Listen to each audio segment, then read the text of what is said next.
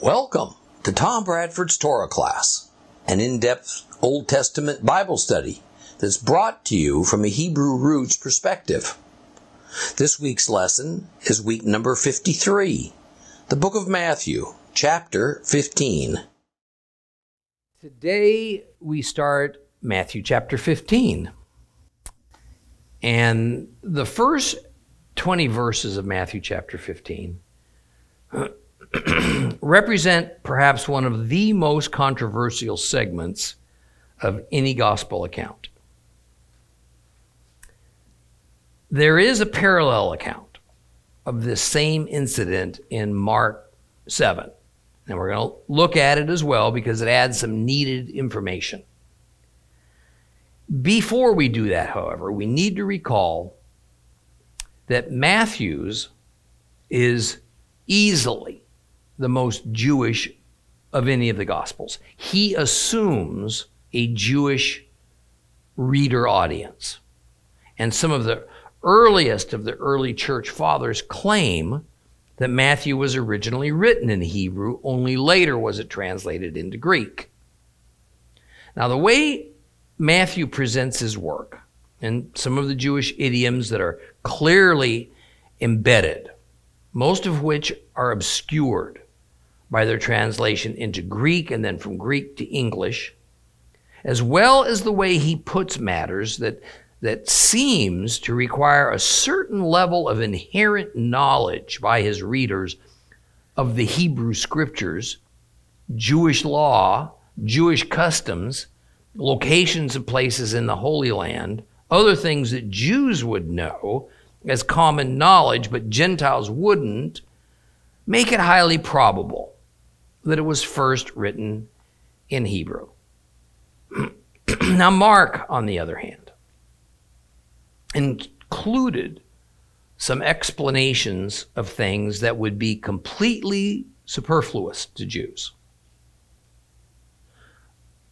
But it was needed to help provide some background for Gentiles.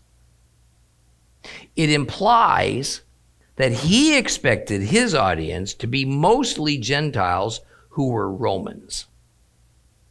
Now, there's one other factor we must consider. The earliest known complete manuscripts of the Gospels that we have are from about 350 AD. It's fairly conclusive that all the gospel accounts had been written from the middle of the first century towards the end of it, somewhere in there. Therefore, the earliest New Testament texts that we have are about 250 years after the originals were written. They had been copied, recopied countless times by 350 AD. So we must never think that what we possess are the original New Testament documents just because they're in Greek. What we have, except for Matthew, is copies in the original language they were probably written. But that's all. Okay? This also means that it is not proven that what we have is word for word the way the various authors first penned the many New Testament books. This is not to say at all that there's a verifiable difference, since we don't have the originals to compare. So we cannot say with certainty whether or not there are some differences.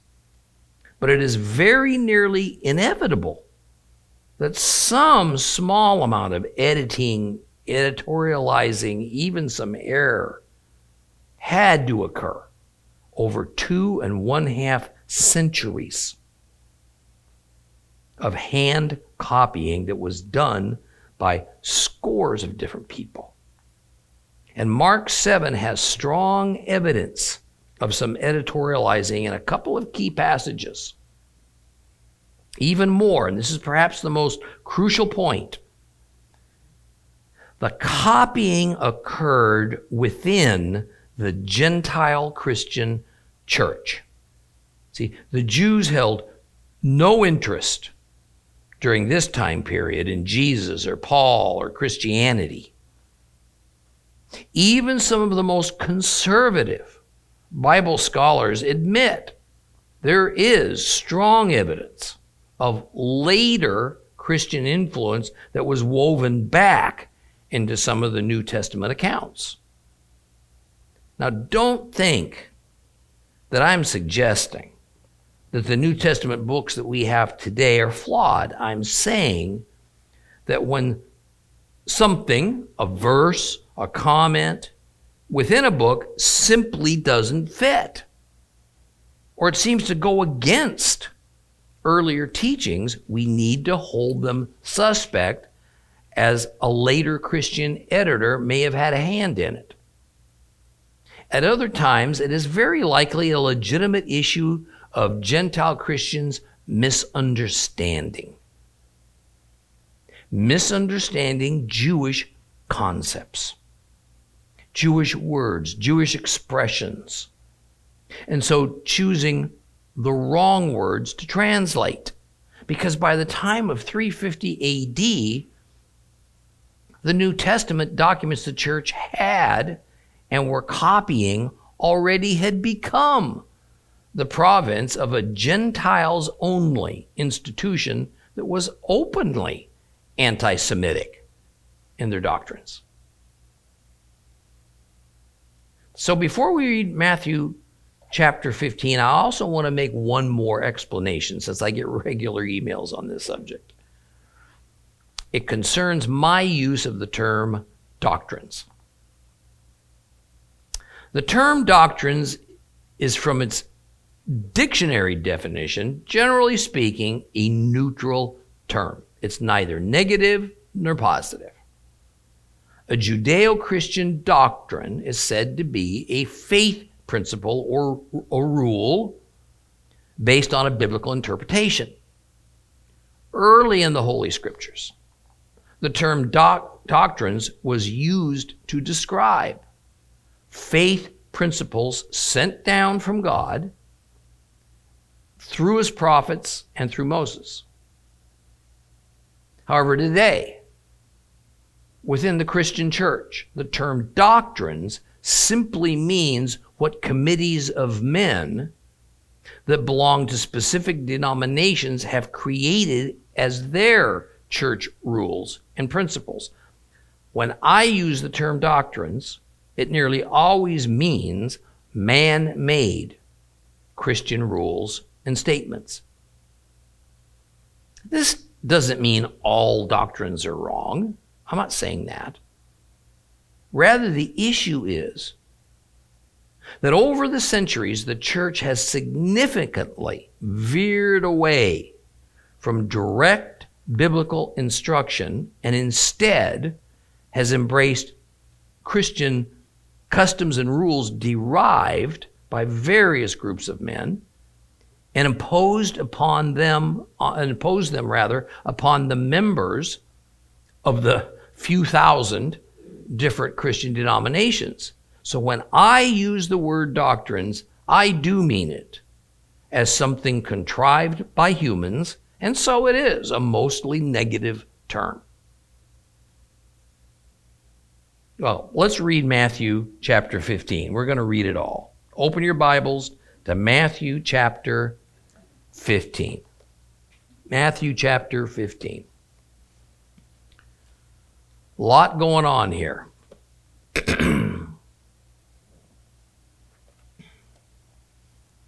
Then some of the Parshim, that's Pharisees, and the Torah teachers, scribes from Jerusalem, came to Yeshua and asked him, "Why is it that your Talmudim, your disciples, break the tradition of the elders? They don't do Netilat Yadayim, this ritual hand washing before they eat." And he answered, "Indeed, why do you break the command of God by your tradition?" For God said, honor your father and mother, and anyone who curses his mother or father must be put to death. But you say, if anyone says to his father or mother, I have promised to give to God what I might have used to help you, then he is rid of his duty to honor his mother or father. Thus, by your tradition, you make null and void the word of God. You hypocrites. Yeshua, Isaiah, he was right when he prophesied about you. These people honor me with their lips, but their hearts are far away from me. Their worship of me is useless, because they teach man-made rules as if they were doctrines. Then he called the crowd. He called the crowd to him and he said, listen, understand this. What makes a person unclean is not what goes into his mouth, rather what comes out of his mouth. That is what makes him unclean. The Talmudim came to him and said, do you know that the Pharisees were offended by what you said? And he replied, every plant that my Father in heaven has not planted will be pulled up by the roots. Let them be. They're blind guides. When a blind man guides another blind man, both will fall in the pit. Kepha, Peter, said to him, explain the parable to us. So he said, don't you understand even now? Don't you see that anything that enters the mouth goes into the stomach and passes out into the latrine? But what comes out of your mouth is actually coming from your heart. That's what makes a person unclean. For out of the heart come forth wicked thoughts, murder, adultery, other kinds of sexual immorality, theft, lies, slanders. These are what really make a person unclean, but eating without doing Netilat Yadayim does not make a person unclean. Yeshua left that place and he went off to the region of Sor and Sidon. A woman from Canaan who was living there came to him pleading, Sir, have pity on me, son of David. My daughter is cruelly held under the power of demons. But Yeshua didn't say a word to her. Then his Talmudim came to him and urged him, oh, send her away because she's following us and she keeps pestering us with her crying. And he said, I was sent only to the lost sheep of the house of Israel. But she came and she fell at his feet and said, Sir, help me. And he answered, it's not right to take the children's food and toss it to their pet dogs. And she said, that is true, sir. But even the dogs eat the leftovers that fall from their master's table. Then Yeshua answered her, Lady, you are a person of great trust. Let your desire be granted. And her daughter was healed at that very moment. Yeshua left there. He went along the shore of Lake Gennesaret.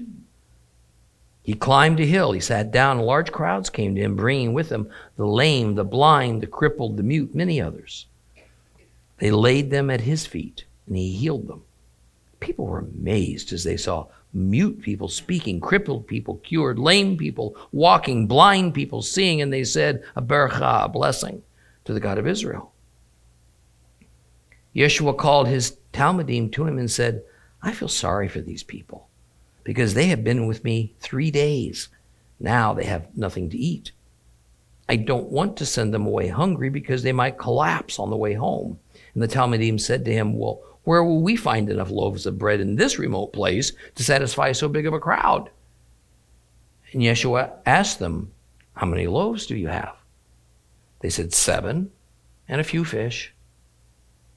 And after telling the crowd to sit down on the ground, he took the 7 loaves and the fish, made a beracha, broke the loaves, gave them to the Talmudim, who gave them to the people. Everyone ate his fill. They took 7 large baskets full of the leftover pieces. Those eating numbered 4,000 men, plus women and children.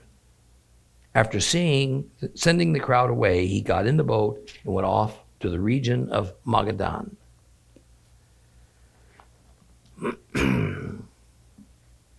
This chapter opens with a confrontation. between Yeshua and some Pharisees and scribes hailing from Jerusalem. Now, as verse 12 tells us, it must have been a pretty testy exchange that had onlookers on edge. Once again, we don't see a meek and mild Christ backing away from a skirmish with self-important Jewish religious leaders. Our Messiah has a backbone. In fact, sometimes he seeks out confrontation. However, it was they who sought him out. Now, the first thing to visualize is that these are synagogue leaders that are coming to do theological battle with Yeshua. The second is they're coming from Jerusalem, the piety center of the Holy Land. This is a pertinent piece of information that's included because the religious leaders who lived in Jerusalem were the most rigid, the most demanding, confrontational people. Jerusalem was, for centuries, the religious center of the world for Hebrews. And so the most Orthodox lived there, and they studied there at the several religious academies. Now, besides it being the place from which the many Hebrew kings lived and ruled, the temple and the priesthood were also located there, so there was this extra high sense of spiritualism for those who chose to live there, especially if they were religious leaders and teachers. Now notice it was not the priests or the Levites who regularly came to do battle with Yeshua, nor was it so this time. The temple system seems to have taken little notice of him so far. It was the synagogue system. It was the scribes and the Pharisees that ran it who saw a real and growing threat to their authority that was brewing. So in the end, this is what these confrontations were all about. Now, before we go any further, I want to read a few verses from Mark chapter 7. Open your Bibles to Mark chapter 7. We're going to read the first 15 verses. Mark chapter 7, verses 1 through 15. Mark chapter 7.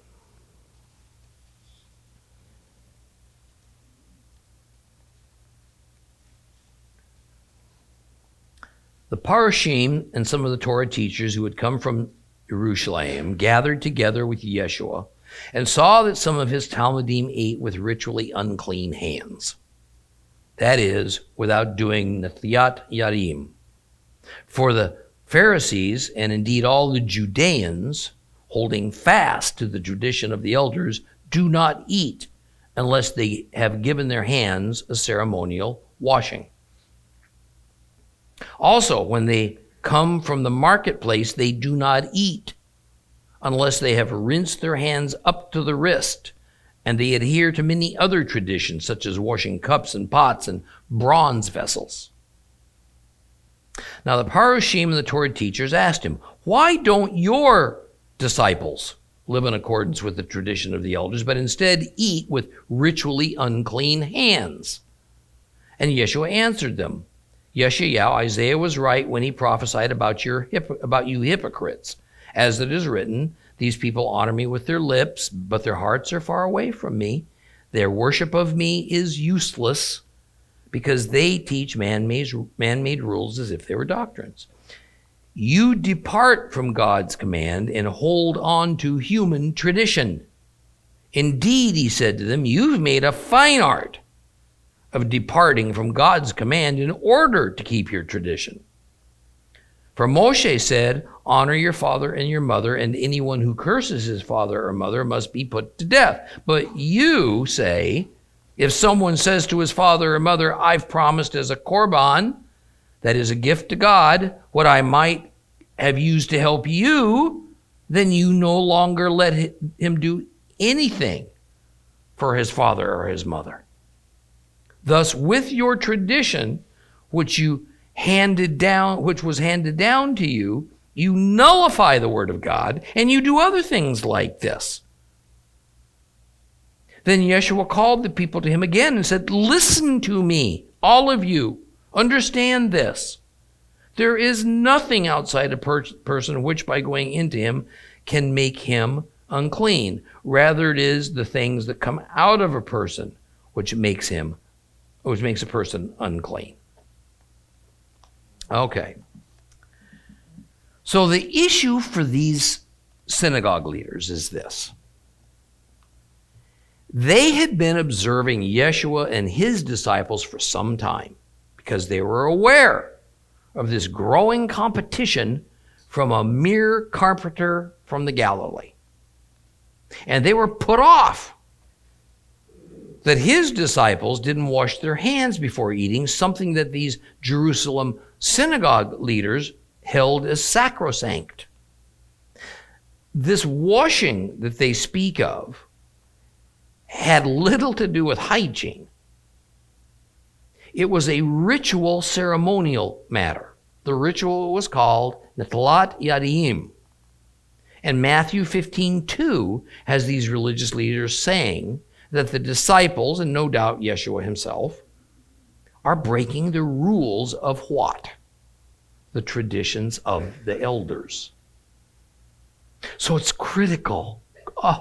It's so critical that we understand something fundamental to this entire scene. This had nothing to do with Holy Scripture. Nothing. It had nothing to do with the Torah. Nothing to do with the law of Moses. This was strictly about the traditions of the elders. Traditions of the elders is also known as Jewish law, oral Torah, and halakha. That is, this is not about biblical laws and instructions as given by God and found in the written Torah. These are not things told to Moses by God and recorded in what we now call the Old Testament. Rather, these are man-made commandments and laws created by the Jewish religious authorities who meant to rule over the Jewish religious institutions and the Jews who were connected to them. Or better yet, this is all about rules for the synagogue. The temple authorities, beginning with the high priest, were not in the business of making laws and traditions. In fact, one of the reasons that the Sadducees and the Pharisees were usually at odds with one another is that the Sadducees did not accept these traditions and Jewish laws as legitimate.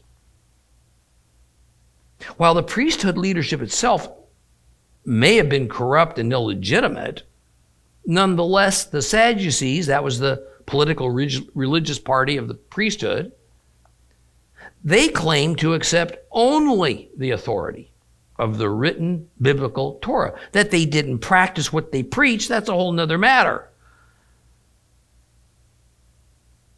The reason I began today's discussion by explaining what I mean when I say doctrines and the negative sense in which I usually use this term, it's because it corresponds precisely to the traditions of the elders. That is, while Christians point to their doctrines as their church rules, Jews point to their traditions as their synagogue rules. In both cases, these are human contrived rules and regulations that are invariably taught as though they came from God's mouth. And as we see when we read this passage from Matthew 15, Matthew and Yeshua absolutely use the term traditions of the elders as a negative. So to repeat, the argument that ensues between Christ and the Pharisees, it had nothing to do with Holy Scripture. There's nothing for us to learn about the law of Moses or any of the Holy Scriptures here, because that just isn't the subject. Okay? Something else that must be noticed. The specific point of debate is ritual hand washing. Thus, the debate is framed for us as if it were in brackets. The opening bracket is verse 2, when the complaint of the Pharisees and the scribes is made. Then we have the body of the argument presented, and finally the closing bracket is verse 20, when Jesus concludes his teaching against this ritual hand washing demand. That is, the entire subject being addressed is placed in a kind of self-standing bubble. The subject is ritual hand washing, nothing else. There is nothing here about kosher food. What is permitted to eat? What is not? Even though Christianity centers its doctrine on the abolition of biblically kosher eating on this paragraph. The conservative Bible scholar W.D. Davies, in his 2,000-page commentary on Matthew, says this: against Meyer and others, we do not find in Matthew 15 an abolition of the Old Testament purity laws. Not only would such an interpretation run afoul of other Matthean texts, in other words, other things Matthew wrote, but the decisive statement in Mark 7:19 that all food are clean has been omitted. The evangelist, that's Matthew's, concern is not with the Old Testament, but with the Pharisees and their paradosis. Paradosis, that just means a historical tradition.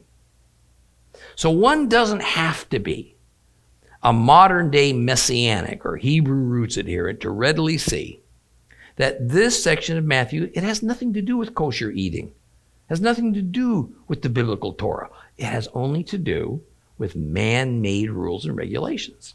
But what an 1,800-year-old Christian church doctrine is that Christians don't have to abide by anything in the Old Testament, then all New Testament interpretation necessarily comes to the conclusion that, among other things, all purity laws are gone, as well as all of God's food laws, regardless of what the Bible might say about it.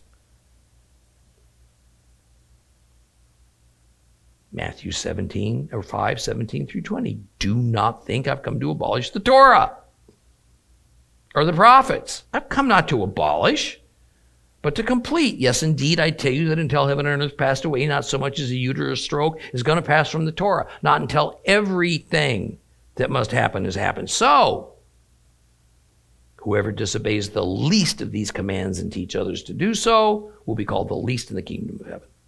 But whoever obeys them and teaches them, they will be called great in the kingdom of heaven. Because I tell you, here's the punchline, I tell you that unless your righteousness is far greater than that of those Torah teachers and Pharisees, you will certainly not enter the kingdom of heaven.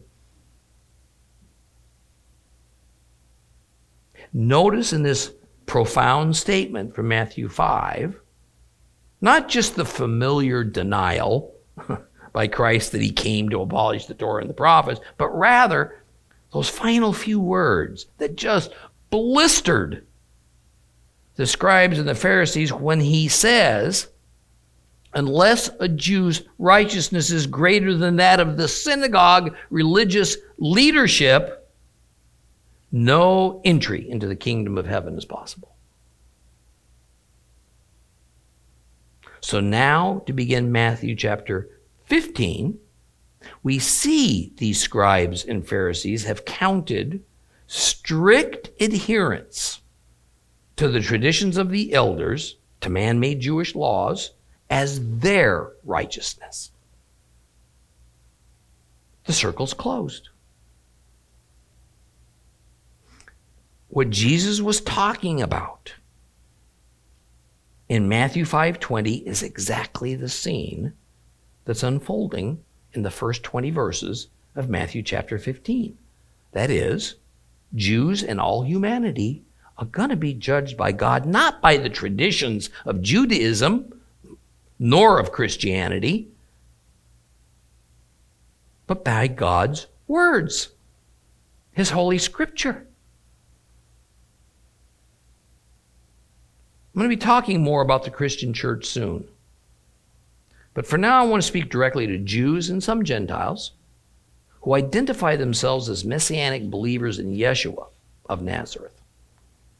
I have noticed a troubling trend within some branches of Messianic synagogues of wanting to do Talmud study as much or more than Scripture study.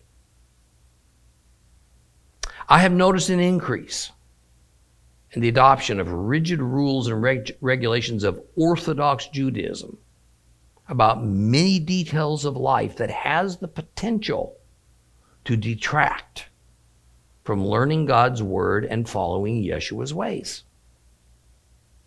Maintaining one's Jewishness is admirable, it's good, it ought to be done. But be careful. Too much focus on traditions can lead, in some cases, to giving up God's words for man's words, which does great damage to our souls and our relationship with the Lord. You know, it's one thing to look to ancient Jewish literature to learn about the mindset, the history, the ways of early Judaism to help us better understand the biblical times. There are even some solid biblical insights buried in those volumes that are quite profound and profitable for all followers of Jesus, Jew or Gentile. But we need to be on guard not to be led into thinking that the doing of these traditions represents the righteousness that God requires of us. I'm not concerned about things like the detailed ways that biblical holidays and feasts are celebrated according to Judaism, because mostly those are perfectly fine. Their cultural customs, their preferences. In fact, there's much there to consider, perhaps to adopt, in order to flush away centuries of paganism that has infiltrated Christian traditions. Rather, I'm concerned about what Yeshua says I'm supposed to be concerned about: man-made doctrines, taken as having the equivalent authority as God's word. Now, quite interestingly, Yeshua wasn't the only one to question, contradict, and even shun the teachings of man-made doctrines in his Jewish culture. The essence of the Dead Sea Scrolls had their axe to grind. In the document 1QH4, verses 14 and 15, we read, "Teachers of lies and seers of falsehoods have schemed against me in a devilish scheme to exchange the law engraved on my heart by thee for the smooth things which they speak to thy people." In the Dead Sea Scrolls, the teachers of the smooth things are said to be the Pharisees. So this is, of course, speaking about traditions of the elders as against the law engraved on my heart, the law of Moses. Now, in Matthew 15:3, Yeshua does something typical for him. He answers a question with a question. After the Pharisees' accusation of his disciples not obeying the tradition of the elders by doing a ritual hand washing before eating, Yeshua asks them why they break God's commands by adhering so devotedly to their traditions. The meaning's plain. Their ritual hand washing breaks God's commandments. Nowhere in the law of Moses does God require his people, at least the non-priests, to wash their hands before eating, ceremonially or otherwise. What is the reason for this tradition about hand washing? It is meant to wash off any ritual uncleanness so that it won't be transferred to their food. Where would this ritual uncleanness have occurred? Well, Mark 7:4 gives us one such example, and it reveals the real motivation behind the invention of this hand-washing ritual, the proximity of Jews to Gentiles in the marketplace. See, the Jews had for a few centuries by Yeshua's day considered Gentiles as inherently unclean people. The principle had become thoroughly embedded in the Jewish religion. And since the Jews had been under foreign kings for centuries, and lately that king was the emperor of Rome, then Gentiles overran the Holy Land. Jerusalem was full of Gentiles. So even the temple grounds had curious Gentile onlookers at the religious ceremonies. So were all the marketplaces everywhere in the Holy Land full of Gentiles who now lived there, and so they shopped there. For Jews, this meant that everything the Gentiles touched, well, that was made unclean. Again, this is not a biblical principle. It was a tradition that was handed down from the Jewish elders. But as happens, whether in Judaism or in Christianity, the line eventually blurs between tradition and scripture, and invariably, tradition wins out. Because whether it is to please or to control the congregation, human rules and doctrines are more naturally accepted than God's rules and laws. Mark records in the same verse that in addition to the hand washing, the Pharisees require a ceremonial washing of cups and pots and bronze vessels and other things. This is because in the Torah, if a cup or a pot had something unclean in it, and if the cup or a pot was porous, clay, which was the most common type of material used for cups and pots, and thus it would have absorbed some of the contents, it had to be destroyed. Bronze vessels, on the other hand, weren't porous. So something unclean in them would not be absorbed, and thus with just a quick washing out, it could be used again. But the Pharisees had twisted this command of God, such that if a proper ritual washing, as defined and sanctioned by them, was not done for any object, then the uncleanness would not be cured. Tradition trumps Scripture. Yeshua goes one step further. He brings up another tradition that apparently really bothered him. Man, he was bugged by this. As an example of just how perverted the Jewish law had become, such that it just blatantly broke one of the most fundamental of all laws of God, as found in the Ten Commandments: honor your father and your mother. Jesus reminds these synagogue leaders that the penalty that God prescribes in the Torah for refusing to honor your mother and father is death.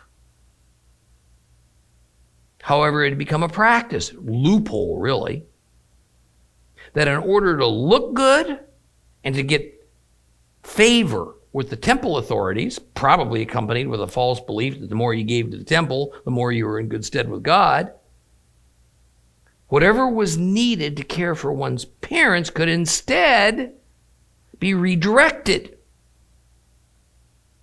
given as korban, an offering to the temple, thus leaving one's parents in a bad way. I mean, there was no pensions or 401ks in that era. Yeshua says that to honor this terrible tradition is to make God's law to honor one's parents null and void, to abolish it. Folks, as much as we want to, we simply can't have it both ways. We can either obey God's laws or we can obey the traditions of men, especially when performing a tradition of men contradicts a law of God. Let me just give you a few examples pertinent to the modern Christian church. Jesus told us in his Sermon on the Mount that he not only has not abolished the Torah, but that anyone who intentionally disobeys and teaches against the Torah will be given the status of least in the kingdom of heaven. What does the church say? Church says nonsense. Regardless of what he said. Jesus did abolish the Torah. And that to obey it is sin. And it is a serious offense to the institution of the church, such that you will likely get kicked out. A lot of us know that. Both Old and New Testaments, including Revelation, rail against homosexuality as an abomination to God, saying unequivocally that those who would practice it will be barred from the kingdom of heaven, and it makes marriage strictly a union between a man and a woman. What does much of the modern church say? They say that since Jesus is love, this abolishes such laws that were instituted by his harsh and severe Father.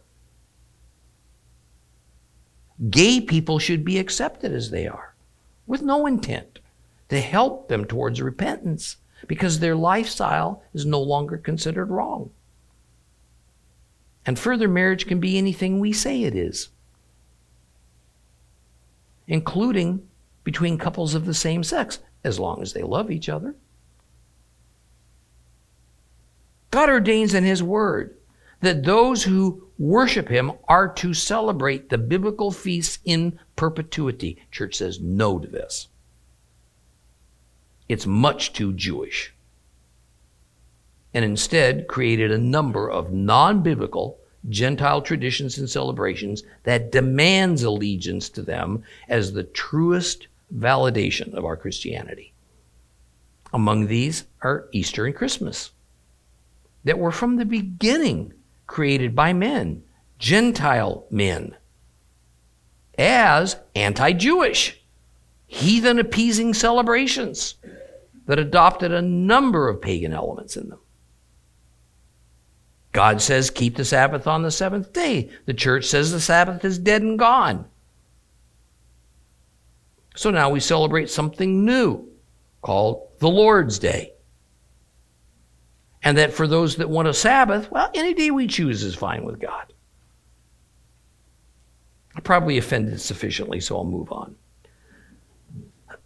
Just please consider that what I told you is the biblical truth, backed up by Scripture, in context, even if it's uncomfortable to hear.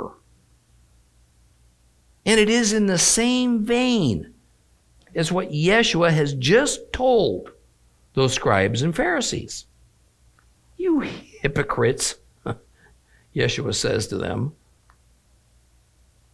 Then he again invokes the prophet Isaiah to further admonish. Now, what we read in verses 8 and 9 most approximates the Septuagint, that is the Greek version of the Old Testament.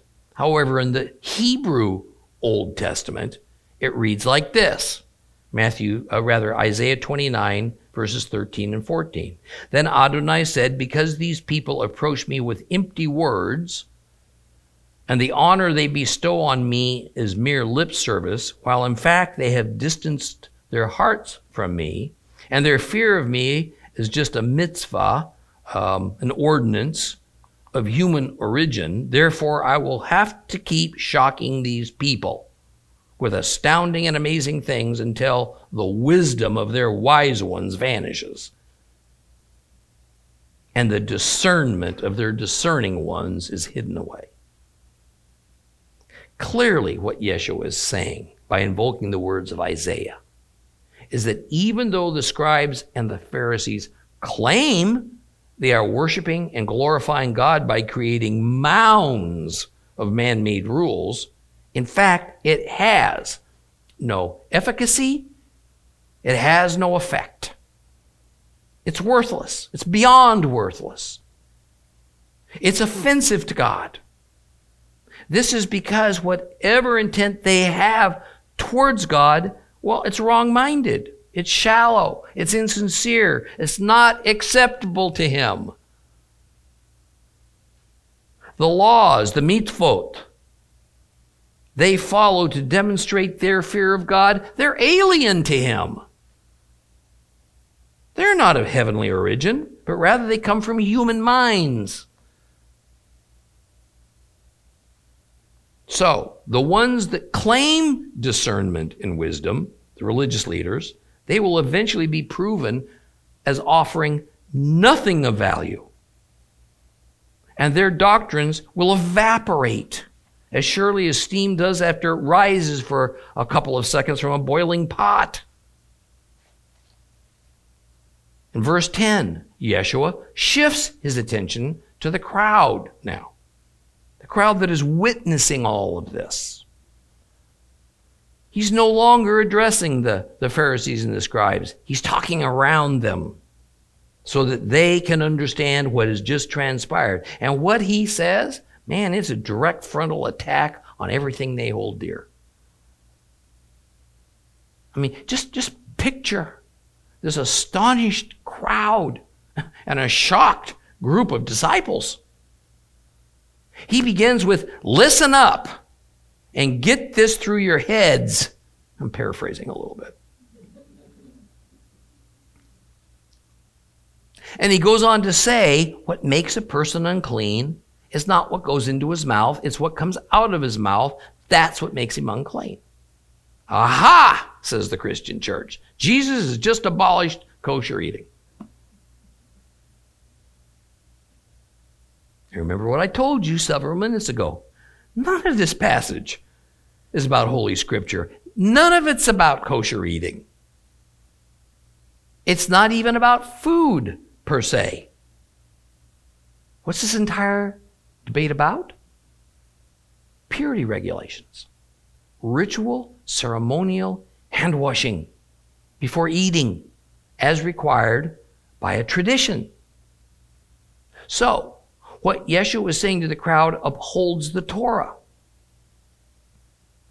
And it's told to them in a form of a wisdom saying, or maybe something you could call a proverb. See, there is no requirement from the law of Moses to ritually wash hands before eating in order to satisfy the biblical purity laws. That the hands of a Jew touches something that has been in contact with a Gentile doesn't affect the purity, the cleanliness of a food a Jew may eat at a later time. But no, say most Christian Bible commentators, Jesus changed the entire subject when he turned to talk to the crowds. As we say in America, he changed horses in midstream. He abruptly stopped talking about ritual hand washing and inexplicably turned to the crowd so that he could abolish God's food laws. This is why I spoke earlier about thinking of this section as if it were in brackets or in a bubble, so that you're not distracted or deceived by man-made church doctrines. This section begins with the question of ritual hand washing in verse 2. And it ends with the final words Jesus says to the crowd in verse 20 concerning the same subject. These are what really makes a person unclean, but eating without doing Netilat Yadayim does not make a person unclean. And the things that Jesus is referring to when he says these are what really makes a person unclean, we have a list of sins that we find in verse 19 as biblically defined violations of the law of Moses. In verse 13, these horrified disciples turn to their master and they ask him, do you know that the Pharisees were offended by what you said? I mean, this was kind of a knee jerk, really an admonishment to Yeshua. I mean, Christ's words had been strong, unequivocal, said with full intent of trashing the Jewish law about ritual hand washing and, for that matter, all Jewish law, traditions of the elders that were man-made. They ran counter to the Torah, which is why in his argument he used as an example another sinful tradition of the Pharisees about using money to support elderly parents, instead giving it to the temple. You know, if a pastor said those severe words, and his deacons or elders told him that he had offended the higher-ups and others in his religion, apologies would have been immediately forthcoming, because within modern Christianity, we can't ever hold so strongly to the biblical truth and forthrightly utter it in defense of God's written word if it might upset people. Especially those in leadership along with us or above us. Where did we ever get this false notion? Where? When did we turn into such spiritual cowards?